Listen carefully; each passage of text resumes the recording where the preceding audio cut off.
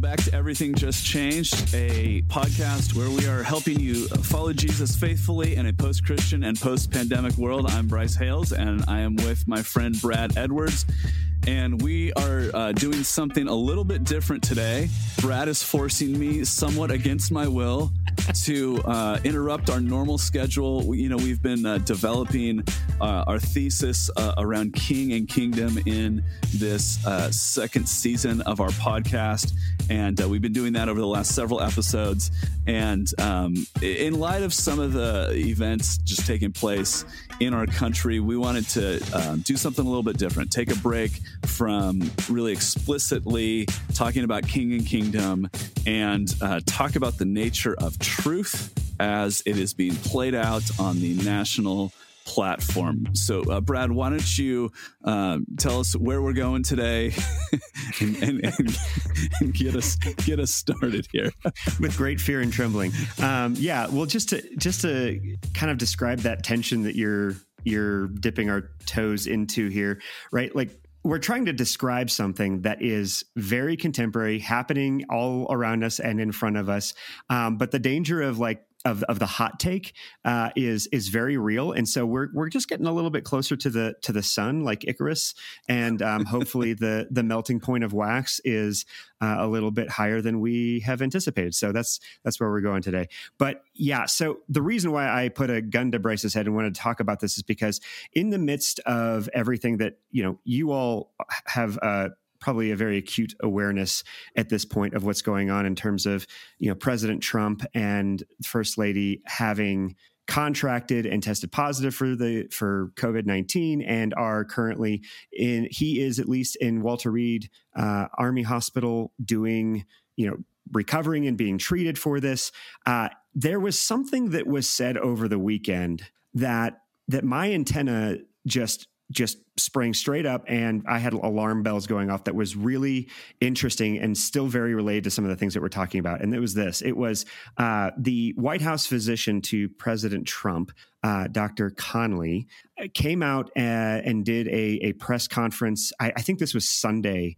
It might have been Saturday, but I'm pretty sure this was Sunday. And he said, in reference to some very conflicting information and or very ambiguous, intentionally so, descriptions of how President Trump is doing, he said something that just stuck out to me. And it was this, and I'm going to be reading a direct quote. He said, to explain the contradictory information he was setting out, he said, "I was trying to reflect the upbeat attitude that the team, the president, that his course of illness has had. I didn't want to give any information that might steer the course of illness in another direction. And in doing so, it came off that we were trying to hide something which wasn't necessarily true."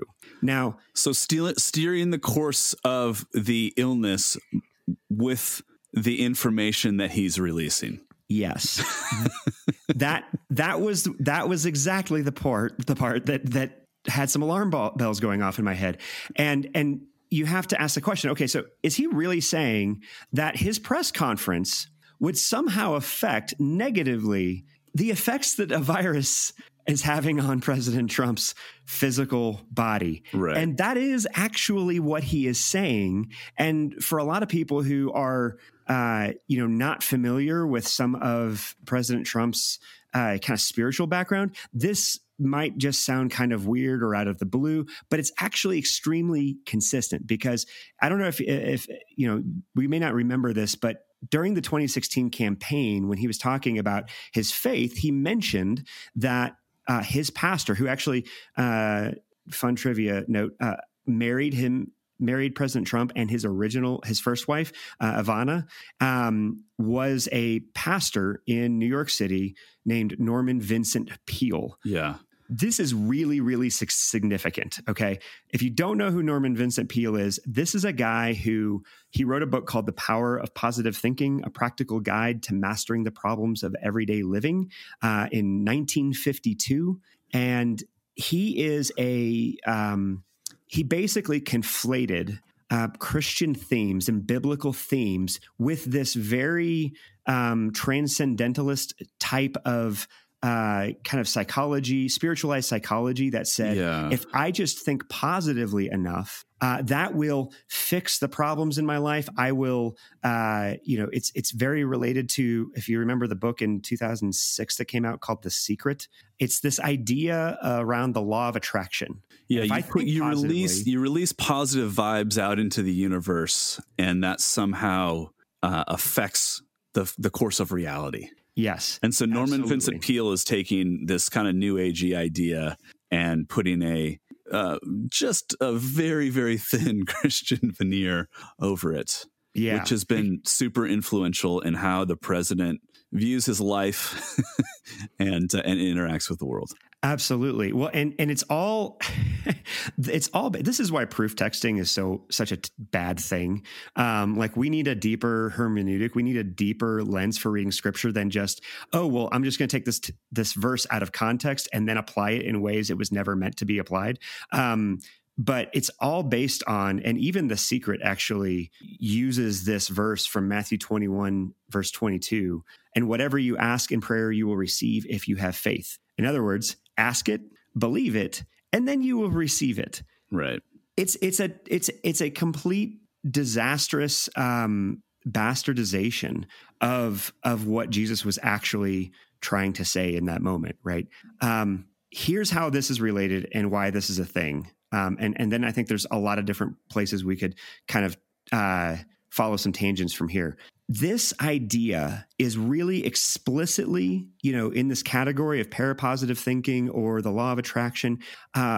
However, there is a lot of very implicit use or functionally equivalent perspectives within evangelicalism that do this a similar thing, right? The health and wealth gospel, which, by the way, we're Orthodox. We would not say that the health and wealth gospel is evangelical. That is not the case. However, we have a lot of our people have been influenced in subtle ways by health and wealth thinking, and it is its own kind of virus that has very much infected the evangelical church. And there are a lot of pastors who don't confront that for some reason. So the idea that a pastor would say, hey, if you give now, God's going to bless you and put money back in your bank account, most evangelicals would reject. And yet we're functionally living in many ways with this idea that if I do the right thing, if I'm a good person, if I go to church, somewhat regularly, that God has to bless me and I should be living a comfortable life, which is functionally the health and wealth, the prosperity gospel. Yeah, absolutely. It's this kind of Americanized civil religion too, right? If I'm a good citizen, then God will reward me. And like, we've been having this conversation kind of within my church, the table, a little bit, because we've been doing this sermon series on politics called Citizens and Exile, Fidelity and Flourishing Beyond the Culture Wars.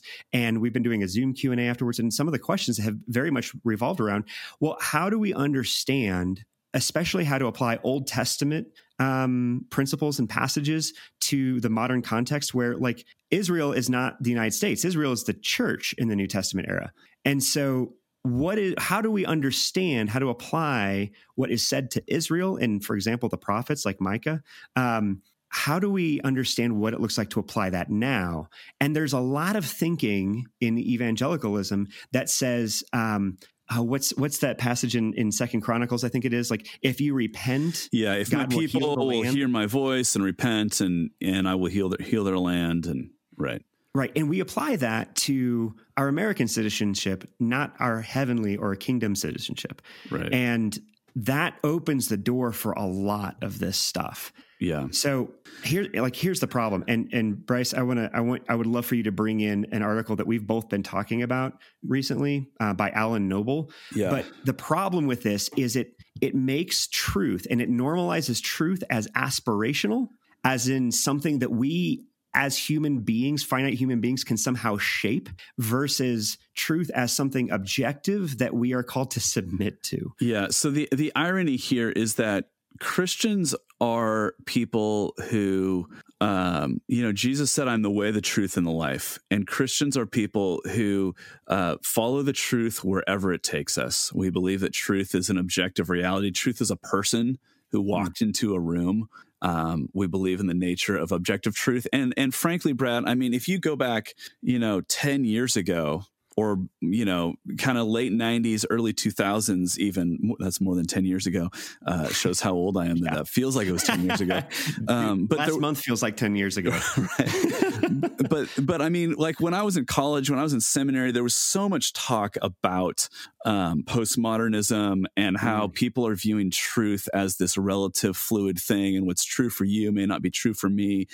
And Christians were super aware of and pushing back against this idea that truth is a relative, malleable thing that changes depending on your perspective or where you're seeing it from.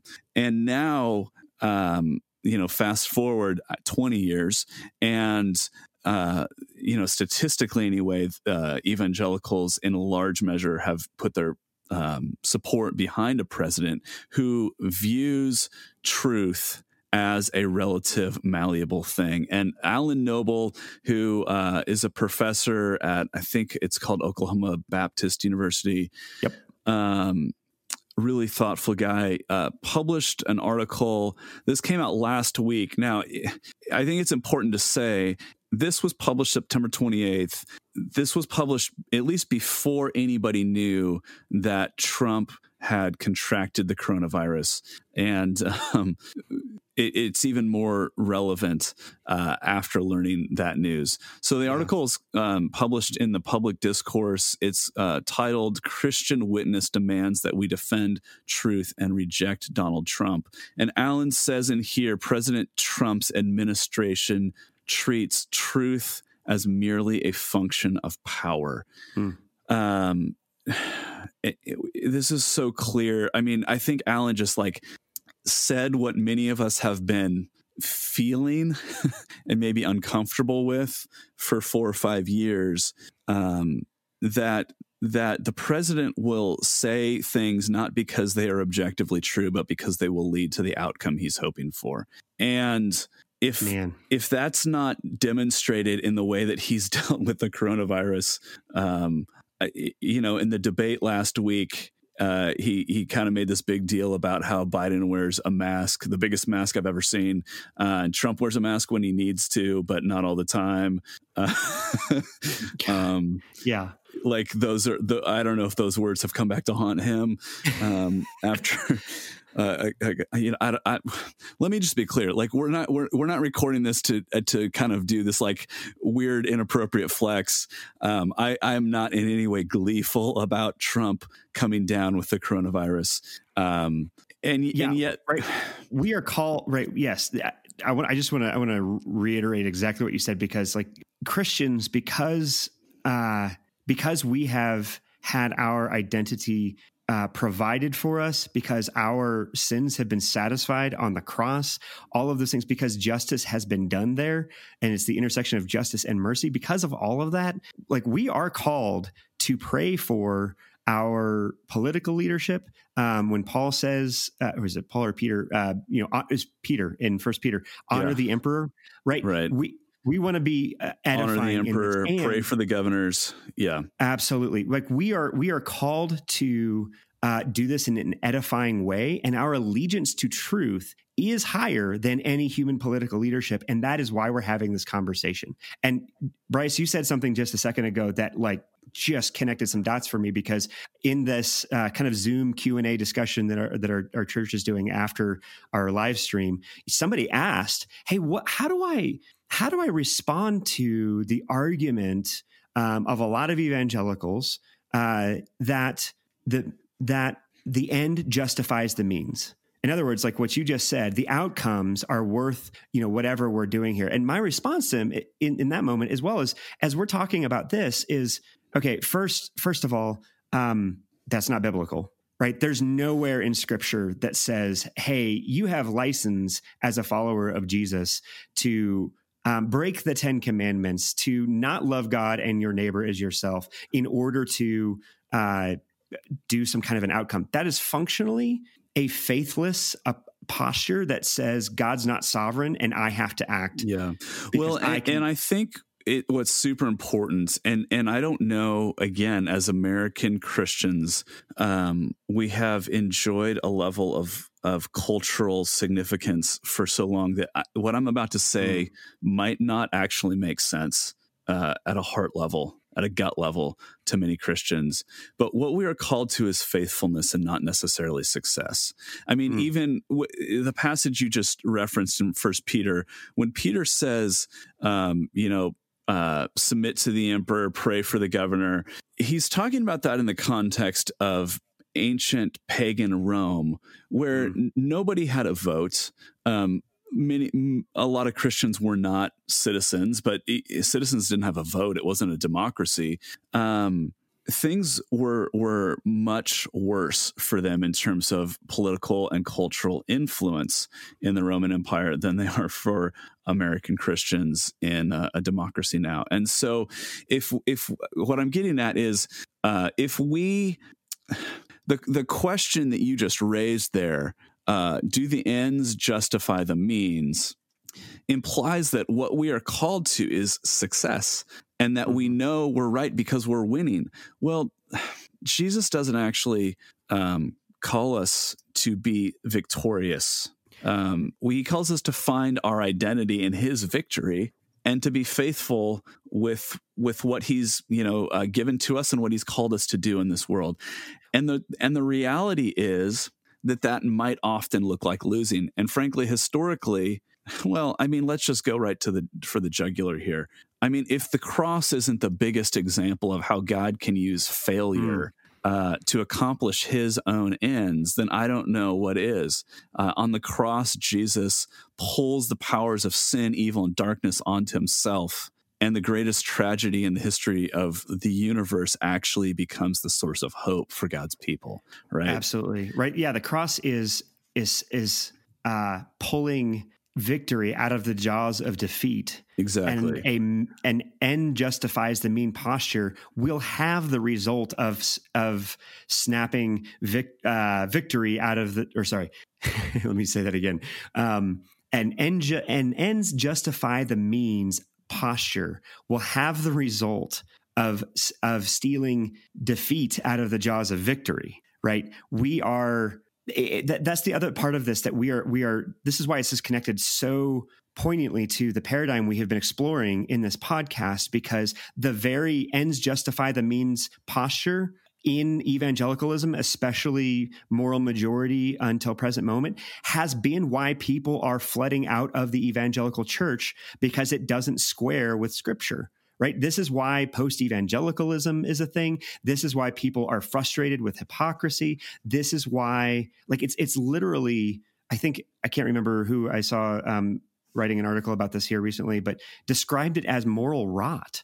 And it is. And because the faithfulness that we're called to is to pick up our cross and follow Jesus into defeat in the hopes and expectation that God himself is sufficient, that he is going to not necessarily protect us in an earthly sense, but that we have been saved from any threat in an ultimate sense. Yeah. If we sort of give up on objective truth and use truth just as a tool to achieve our outcomes, our intended outcomes, we actually end up eroding the foundation that we have for pursuing goodness and beauty in the world. Let me read another quote from Alan's article, because I think this is really good.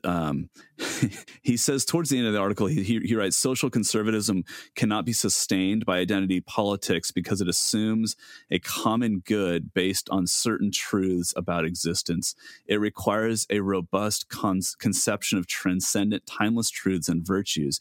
If truth is merely a function of power, then the pro-choice criticism is right. We really are just trying to control women's bodies. And so what I think the unintended consequence of so much what's going on in our culture right now is people on the right side of the political spectrum are throwing their support behind a president who uses truth as a function of power, is that they are sawing off the branch that they are standing on. Because once we have given up on the idea that truth is true, whether we agree with it or not, that there is an objective reality to the nature of truth, all we are left with is power. And who can wield information, data, spin, narrative, story in a way to justify their intended outcomes, their desired outcomes.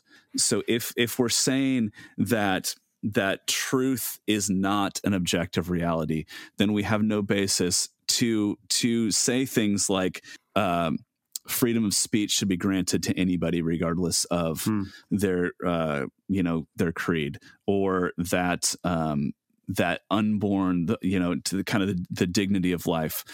It's not a matter of objective truth, and therefore whoever manages to wrestle their way to the top of that argument is right.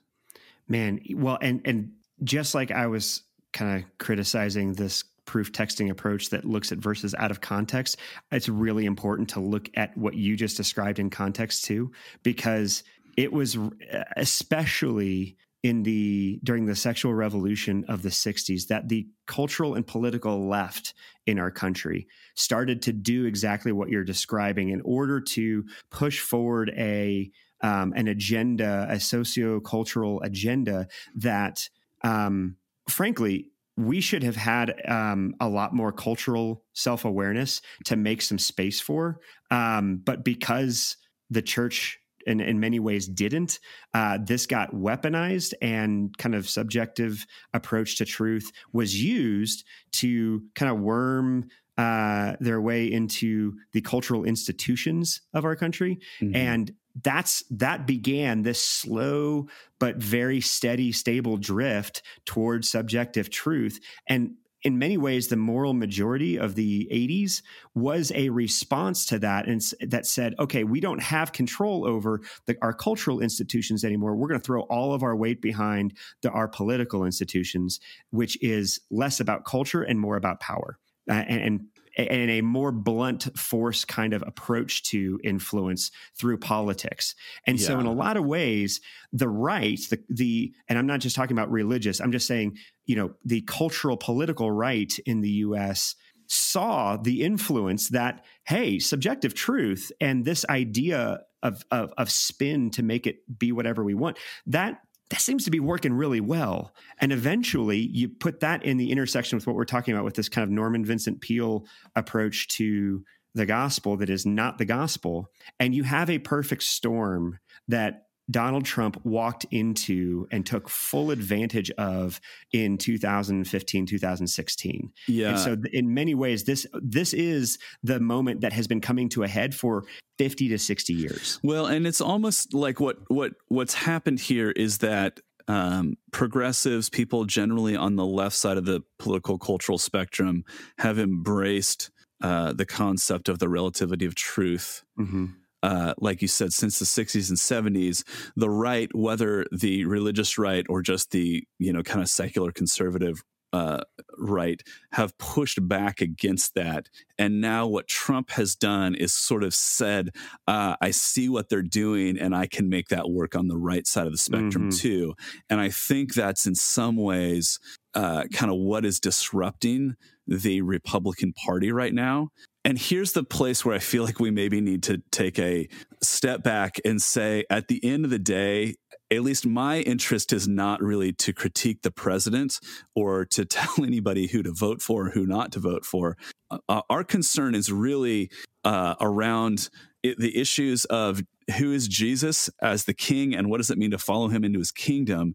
And I'm concerned that the long-term effects of Christians embracing someone who is willing to use truth as a function of power will be disastrous well beyond 2024, let's say, because as soon as we have opened the door to the relativity of truth, what we're saying, what we have to then say is Christianity is not objectively true. It's just my preference.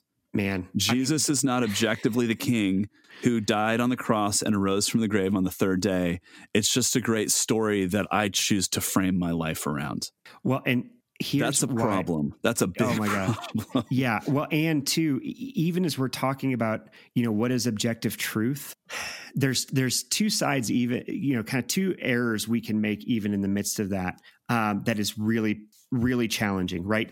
One thing I've noticed is, in an ironic sense, because of how much President Trump has doubled down on the fake news accusation and everything else, you see on the left a kind of doubling down on because science, right? And that science says this. And there can be a naivety around objective truth that says that truth is this, what am I trying to say? We need to remember that even objective truth is not just in terms of meaning, that we need to have some self-awareness that there is data and there are facts, and then we can conflate meaning with data and facts such that we think that, science says this. No, science doesn't say anything. Right. It presents reality as it is, and then we interpret it and give it meaning. And so we need to be really careful that as we talk about science, we are aware that we're not importing our own meaning into that, right? But the other thing that we've got to really remember, especially, the influence that social media has on us and our perception of what is objective truth had better humble us. We had better really take a step back and ask the question, how much of what we are absorbing as information is unknowingly shaping what we perceive to be objective truth in the first place. And there have been documentaries about this recently. Netflix just had a huge documentary. I have not had the opportunity to watch it yet, but The Economist just put out a pretty incredible podcast episode that I came across, that they actually asked the question. It was all around this idea that when did reality itself become politicized? Like, when did reality become something that, depending on what you perceive to be objective truth, was actually a statement of which political party or political end of the spectrum you were on? Like, that in and of itself is a profoundly disturbing observation. And they do a really good job of connecting this to the way that social media is actually incentivized to cultivate engagement.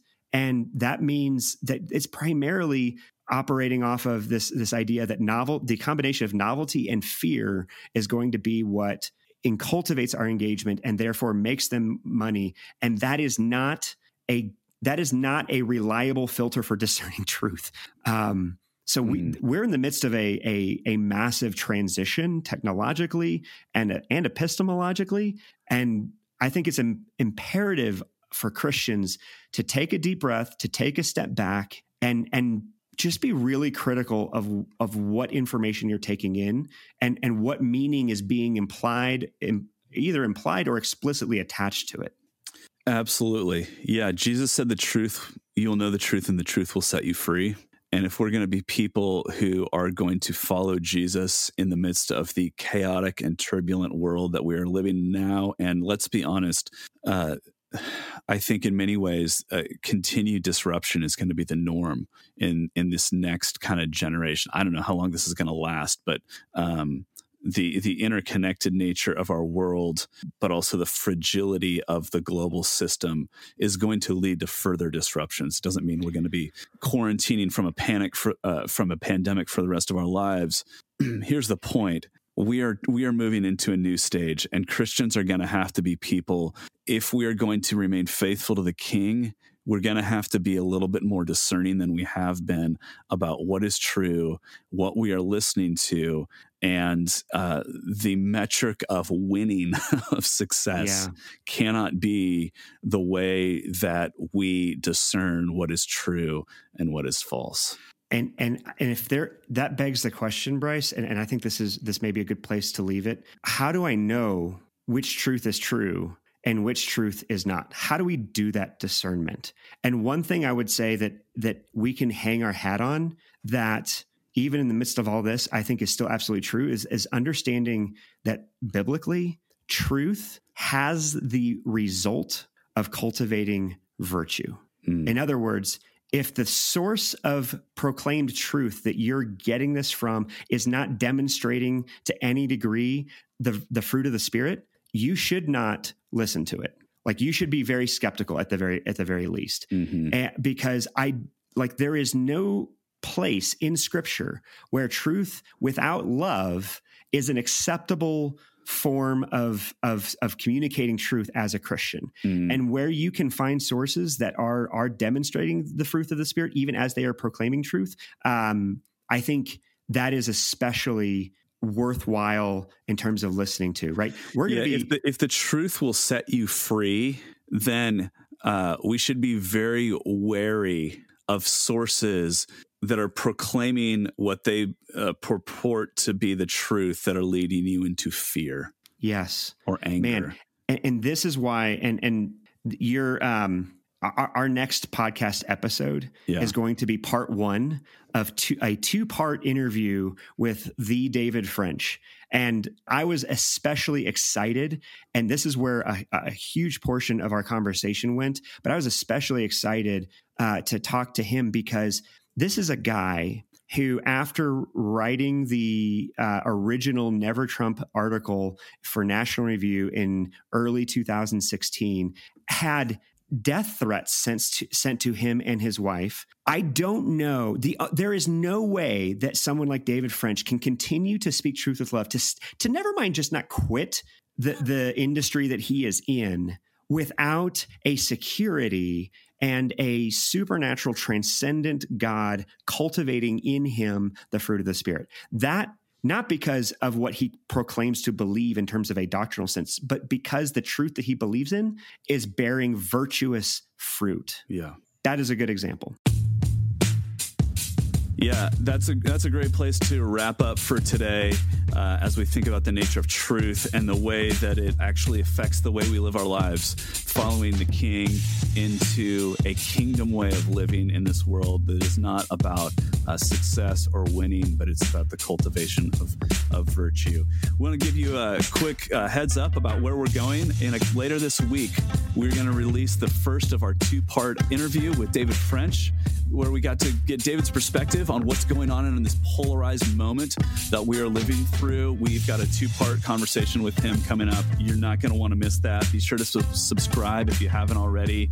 We are going to get into some issues of leadership and how adaptive leadership is necessary in this next season. And I'm super excited about this, Brad. We've got an interview with Mark Sayers, who, let's be honest, Mark Sayers is really the reason that we started our podcast. Mark is an Australian pastor and author, and just one of the keenest observers of cultural trends that I have ever encountered. And we're going to sit down with him and get his insight on what is going on in this cultural moment. We're going to bring all of that to you coming up soon, right here on Everything Just Changed. Can't wait to talk to you again soon.